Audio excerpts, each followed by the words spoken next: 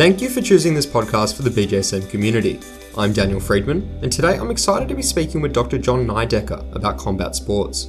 Dr. Nidecker is a physician for USA Boxing and Taekwondo, and is on the board of directors for the Association of Ringside Physicians. He works across many sports as a team physician, and is passionate about all things fight medicine. Dr. Nidecker, thank you for being on the podcast. Thank you for having me. Appreciate it. Last week, the Association of Ringside Physicians Concussion Management in Combat Sports Consensus Statement was published online in the BJSM. Congratulations on the consensus statement and leading the publication. Thank you. It was a big job and a lot of hard work with a lot of people working on it. Could you start by giving our listeners a brief overview of the statement and why it's needed? Absolutely. So this actually was a process that started about 2 years ago. We recognized as an organization that there needed to be some type of guidelines when it came to combat sports and concussion. As most of the listeners know, that there's been lots of research and, the conferences regarding concussion in sport, but most of these conferences and most of this research really focuses on the non-combat sports.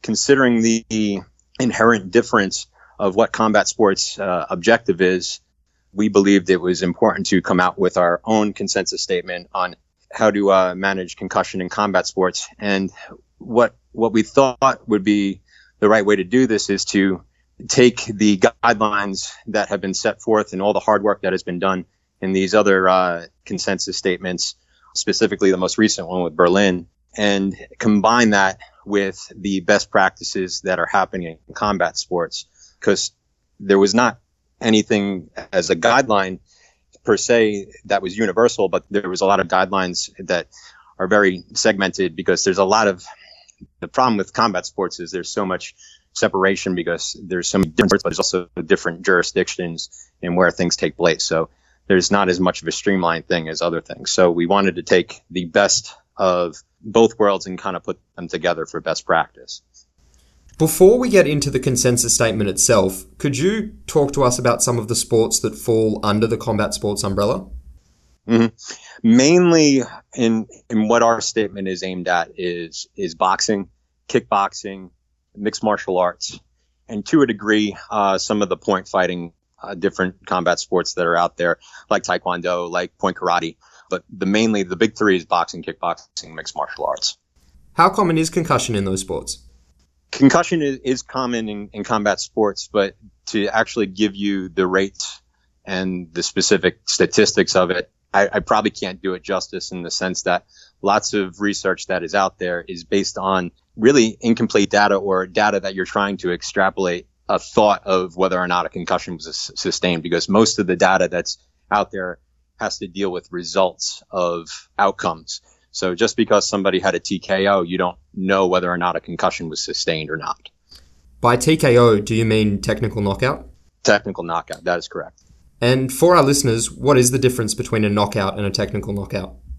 Well, it really depends on the sport. When a knockout is sustained in boxing or kickboxing, that means that the fighter was not able to get up after the referee counted to 10 after they were knocked down. That could be to a headshot, a head blow, but that could also be to a body blow as well. So obviously with the head blow, there's probably some type of neurological impact that happens that's consistent with a concussion, whether it be loss of consciousness, whether it be a balance dysfunction or something like that. But when a fighter suffers a TKO in boxing or kickboxing, that could be for a number of reasons. It could be that the fighter or the corner actually stopped the fight. They felt they were outmatched, they were outclassed, and rather than get seriously hurt, they basically throw in the towel. The referee can stop the fight if he feels that a fighter is not defending themselves appropriately. The doctor can stop the fight due to any type of medical condition, whether that be a laceration, whether they feel that the fighter is too injured to continue. And those would all fit under the realm of TKO. And there's plenty of cases where that isn't the case. When it comes to mixed martial arts, there are a number of ways a fight can end. Typically, what is deemed as a KO in mixed martial arts is someone lost consciousness due to a head strike. The ref steps in, the fighter is obviously unconscious, and the fight is over. But many fights that end in TKO in mixed martial arts could be for any of the reasons that I just stated with boxing as well. If an athlete does sustain a suspected head injury during a fight, could you take us through the process of evaluation and your role and the role of the medical team there at the fight? So that's a great question, and the question has a number of answers because there's a number of ways to do it based on where you are, what sport you're covering, and the ringside physician's experience, and whether or not there's multiple physicians or multiple healthcare providers covering the event.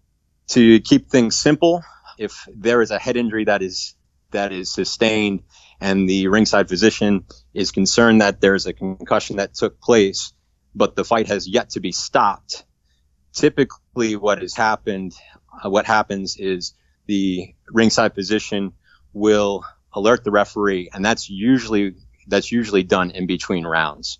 And the ringside physician will go inside the ring, evaluate the fighter, and see if there's any signs, symptoms, or concerns that there is a concussion.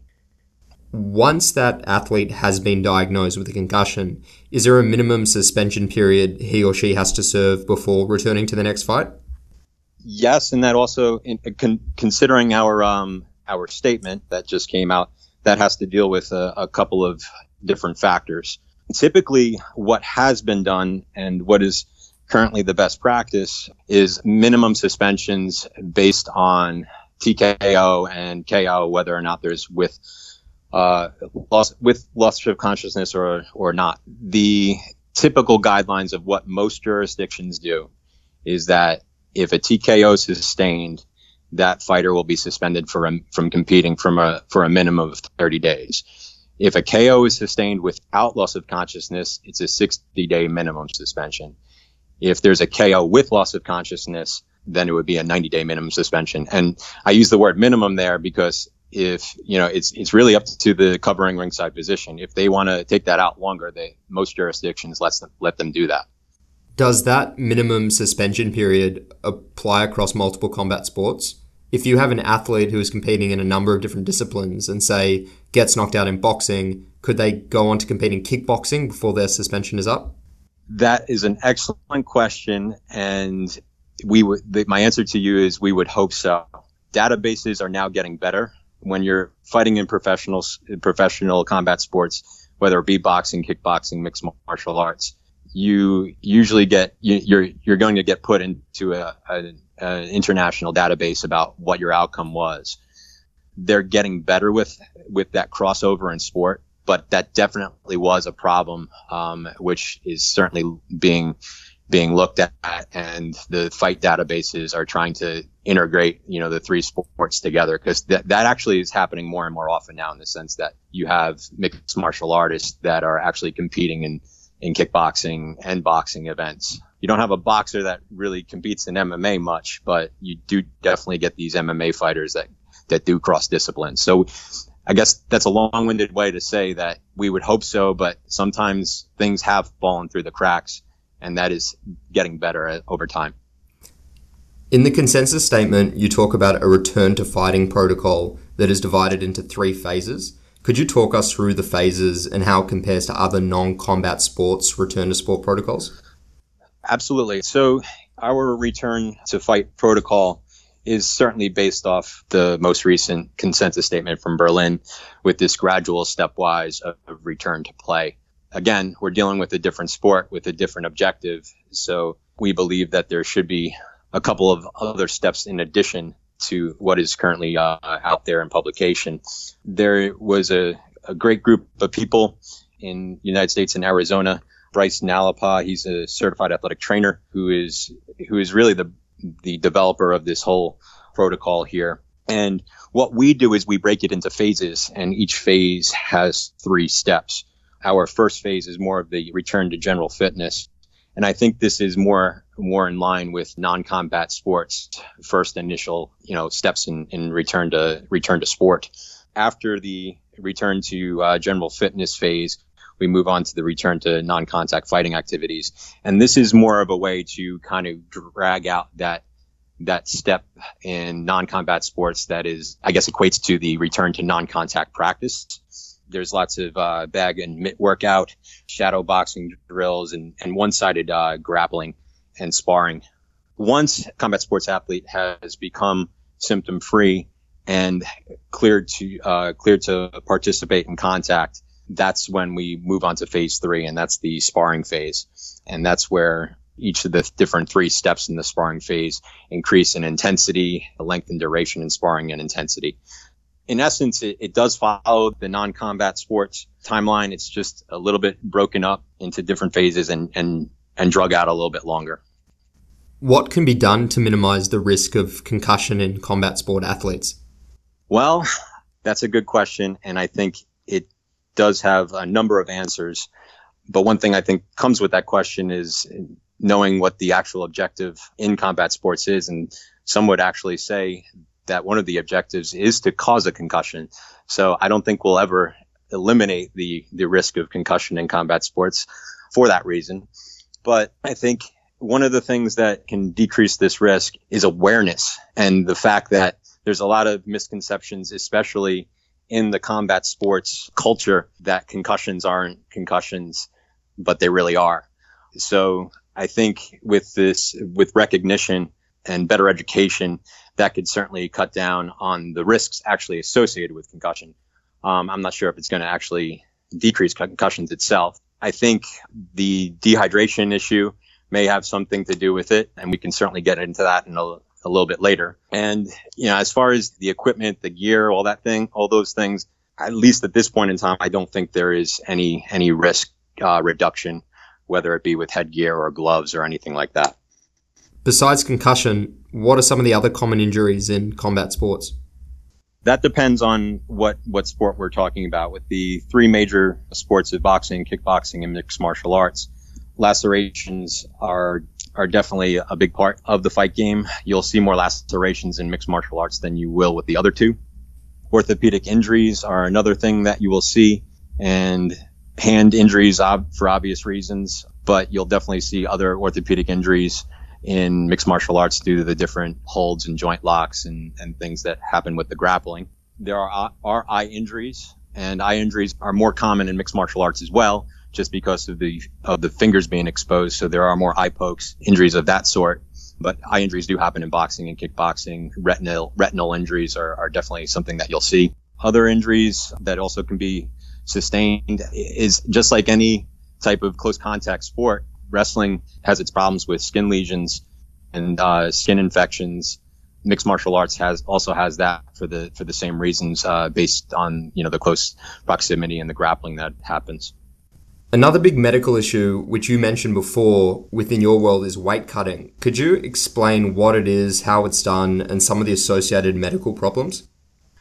So with any sport that is based on weight, this is something that these sports had to deal with. Obviously, I think the thing that most sports medicine doctors are familiar with is the problems that have occurred with wrestling and the weight cutting problems and the different medical problems that could cause with kidney failure and heat stroke. Wrestling has done a good job about regulating the different ways and how much weight you can lose based on body fat percentage. But when it comes to combat sports, I think this is probably, if it's not as big as concussion, it might be even bigger at this point in time as the biggest health risk concern in what's going on. There are plenty of instances that happen each year of fighters going to the hospital, trying to cut weight and get down to a lower weight class for different reasons, whether it be a perception of them believing that they can have an advantage by getting down to a weight class and then rehydrating very quickly over the next day or two. But sometimes it's who your competition is, and maybe there's some better fighters at a higher weight class, and getting down to a lower weight class would be in your best interest for competitive reasons. The problem is I think in combat sports, which is different than wrestling, is the weigh-in. The weigh-in is now an actual spectacle. You see weigh-ins on TV. So it's actually become an event nowadays. And you see these guys weigh in, but they want the weigh-in the day before. So I think the weight cutting practices that you've seen in wrestling are even magnified when it comes to combat sports, because In wrestling, you usually weigh in the day of your competition, whereas now you get this day before that allows the fighters to cut drastic amounts of weight. I was recently at the Association of Boxing Commissions conference, and this was probably the most debated topic. There's a lot of different ways that different commissions and different sanctioning bodies are trying to combat this problem. Some, in my opinion, may be better than others, but the good news is that there's steps in the right direction that are happening. What are some of those steps in the right direction? Well, one is very timely in the sense that the Association of Boxing Commissions recommended a guideline of a maximum of 10% weight gain from the day before to the next day. So they are actually recommending a second weigh-in the day of the event. So for instance, if the weight class was 150 pounds, and you're going to have to translate that into kilos for me, that would mean that they could only gain 15 pounds the next day. So that's one step in the right direction. Some other promotions are actually using urine-specific gravities the day of the weigh-in. If they have a too high of a specific gravity, then that they can't weigh in. Their weigh-in doesn't count. There's another recommendation to kind of go by the same recommendations that many of the wrestling organizations are using in determining a body fat percentage and the lowest weight you can go based on a minimum body fat after calculations are done.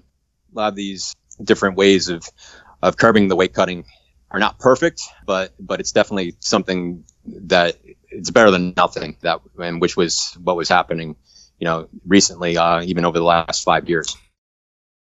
Many clinicians and medical associations have taken a public stand against boxing and combat sports generally. Some even refuse to treat athletes with combat sport injuries. How do you respond to critics who claim that clinicians like yourself should not be present ringside and even go as far as to say that sports like boxing should be banned? It's a very difficult question to answer because I think there is a true dichotomy with the type of thinking here. And I totally get what the objectors to combat sports and physicians treating combat sports are getting at. Our first job is to do no harm. And, we are actually letting these guys go into the ring and do harm on each other. But at the same time, I think there is no pure form of competition that is out there. It's sometimes beautiful to see, as crazy as that may sound, what some of these athletes can do. So most of us ringside physicians are fans. We enjoy the sport. We love the sport. Most of us actually train ourselves. And my response, I guess, to the critics of that would be that this is happening. It's going to happen. And the best thing that we can do is be there to provide medical care and make this as safe as it possibly can be. Dr. Nidecker, I think that's a great place to end it. Thank you very much for your time today. Thank you. Pleasure. If our listeners would like to find out more about you or the Association of Ringside Physicians, where should they go? Well, the Association of Ringside Physicians, our website is ringsidearp.org. There's a lot of good information on the website about ringside medicine, handouts. There's some other statements that we have put out, not in publication, but more or less on our website. We have an annual conference. Our next conference will be at the end of October in Las Vegas for obvious reasons. And you can follow me on Twitter at Dr. John Nidecker. Thank you again, and thank you to our listeners for joining us today. You've been listening to a BJSM podcast with Dr. John Nidecker. You can read the Association of Ringside Physicians Concussion Management in Combat Sports consensus statement online today. Otherwise, you can follow BJSM and stay up to date via the usual social media channels, or download the BJSM app where you can find more podcasts, our latest articles, blog posts, and other content. As always, we hope you have a physically active day.